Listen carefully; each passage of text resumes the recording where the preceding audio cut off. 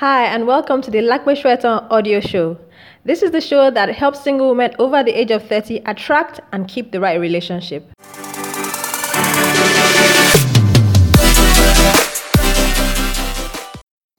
It seems as though relationships fail at an alarming rate these days.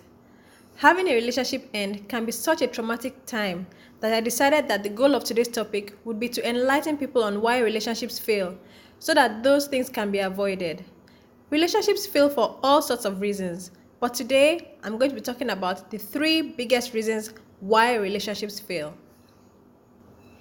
The first reason why relationships fail is because we chose the wrong person for us. As a relationship coach for single women over the age of 30, I see this happen over and over again.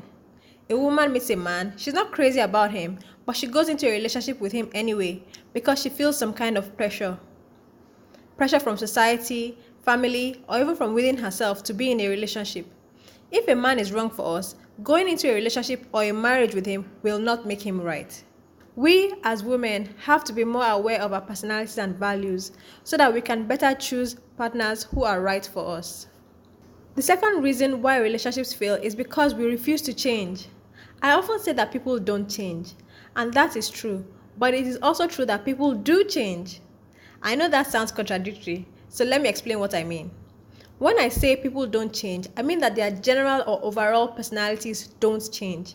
A person who has a temper will not suddenly become a meek and mild person just because they are now in a relationship. A man who has side chicks will not suddenly become a one-woman man just because he is now married. A person's general character or traits will not change because they are in a relationship.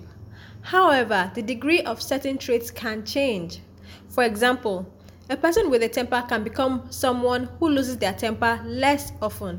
They still have a temper, but it's not as bad as it was before. And someone who is untidy when it comes to their room or car, for example, can become less untidy. So it is possible for the degree of a person's traits to change. And it is when people refuse to change at all that a relationship can end. People refusing to change certain characteristics or traits despite pleas or requests from their partner is one of the biggest reasons relationships fail. The third reason why relationships fail is because we pay attention to what other people think or we compare ourselves to other people.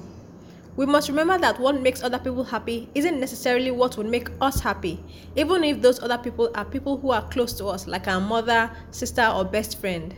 If our best friend is married to a corporate ladder climbing banker, for example, who buys her designer bags every other week, it doesn't mean you should start harassing your husband to start behaving like that guy. Your husband is a different person with a different personality, and if you keep bugging him to be somebody else, he's going to feel that who he is not enough for you. You will push your partner away, the two of you will begin to drift apart, and the relationship will end. That is one of the biggest reasons relationships fail.